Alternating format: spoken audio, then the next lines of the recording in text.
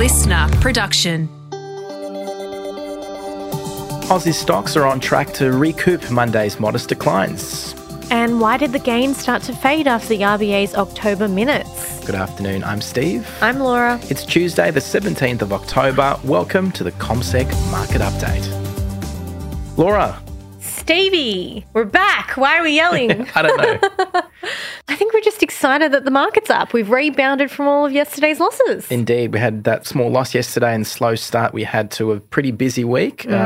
Slight improvement today, but certainly has faded from its best levels. That sort of happened around 11:30 a.m. and that's exactly the time that we got the RBA October meeting minutes, and that's where they left rates on hold for the fourth time in a row at 4.1%. But what caught the market's eye was a detail in those minutes that said they did consider actually lifting the cash rate by 25 basis points, which means they were a little bit more hawkish, as we talk about. They like to use animals, which just means people are a little bit concerned that they may potentially raise interest rates again if they had considered it in the last meeting. Yeah, exactly. So at the moment, the ASX 200 is up by around 0.4% as we head into the close. We were up a little more than 1% at the peak before those minutes were handed down. And it is an important point that you mentioned there because, markets, just yesterday I was talking to Craig about this, that there was a 5% chance that there would be a rate hike on Melbourne Cup Day, which is the next time the RBA meets next. That's what the market was pricing in at least.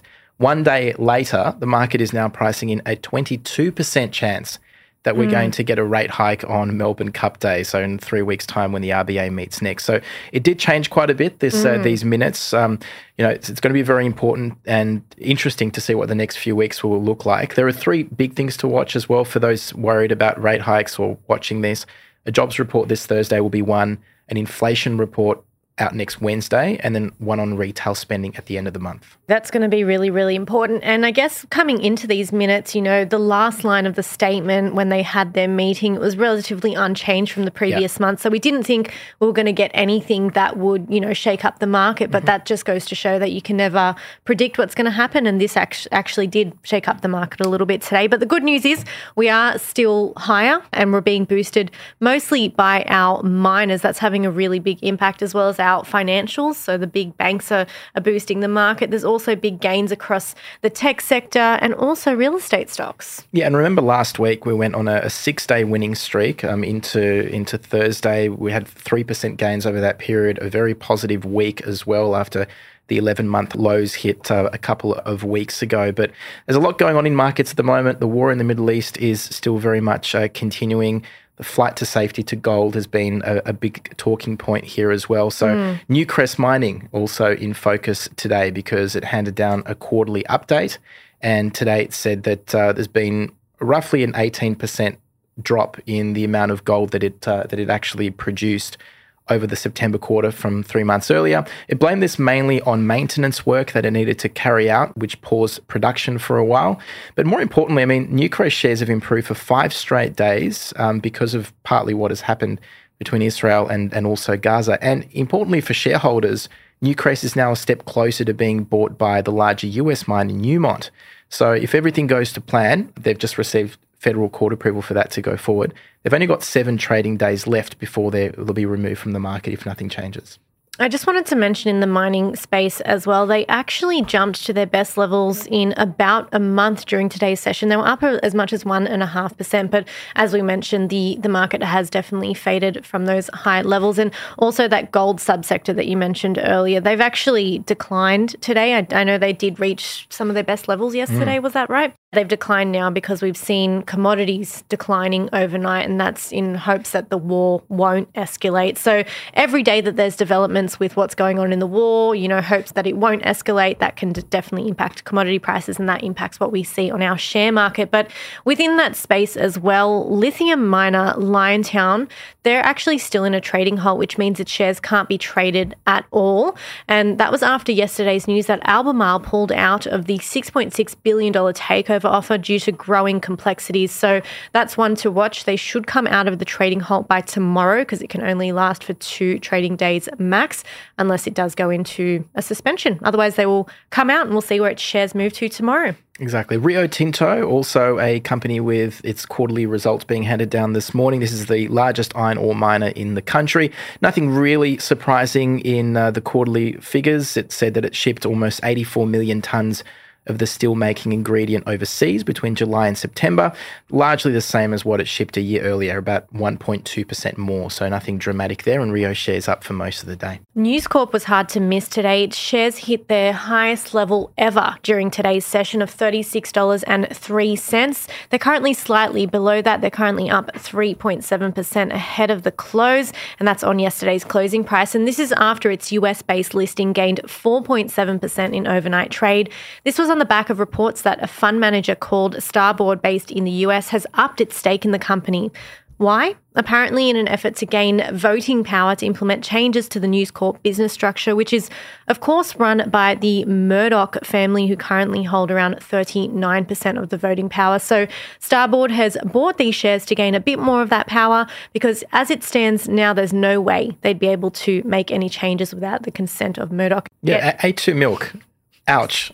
Has not been a good run for the company. It's down about 1.2% today, but it's lost about 40% on the share market just this year. Well, today it said it's moving forward with last month's decision to cancel its agreement with Synlait, which has been exclusively supplying a range of A2 Milk's infant formula products for the past 7 years.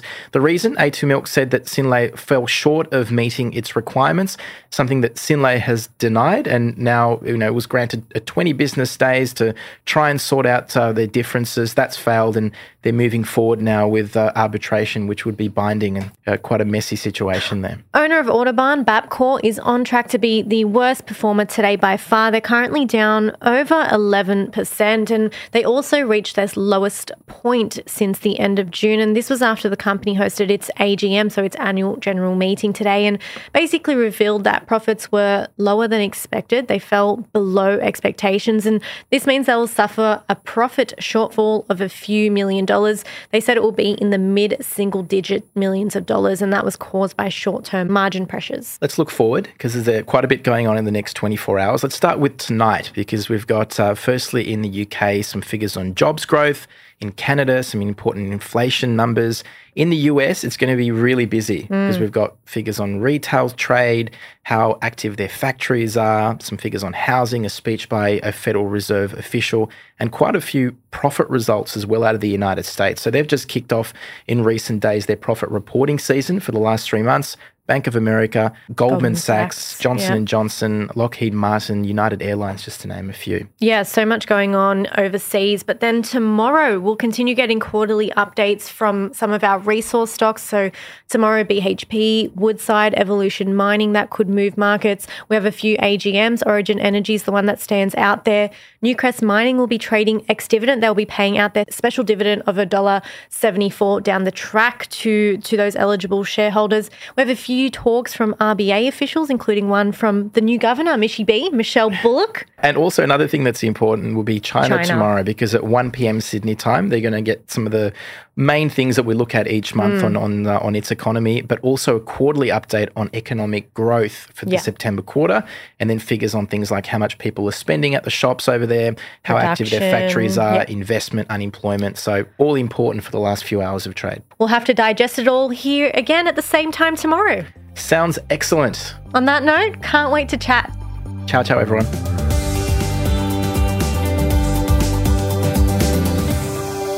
This podcast is prepared, approved and distributed in Australia by Commonwealth Securities Limited, ABN 60067254399 AFSL 238814.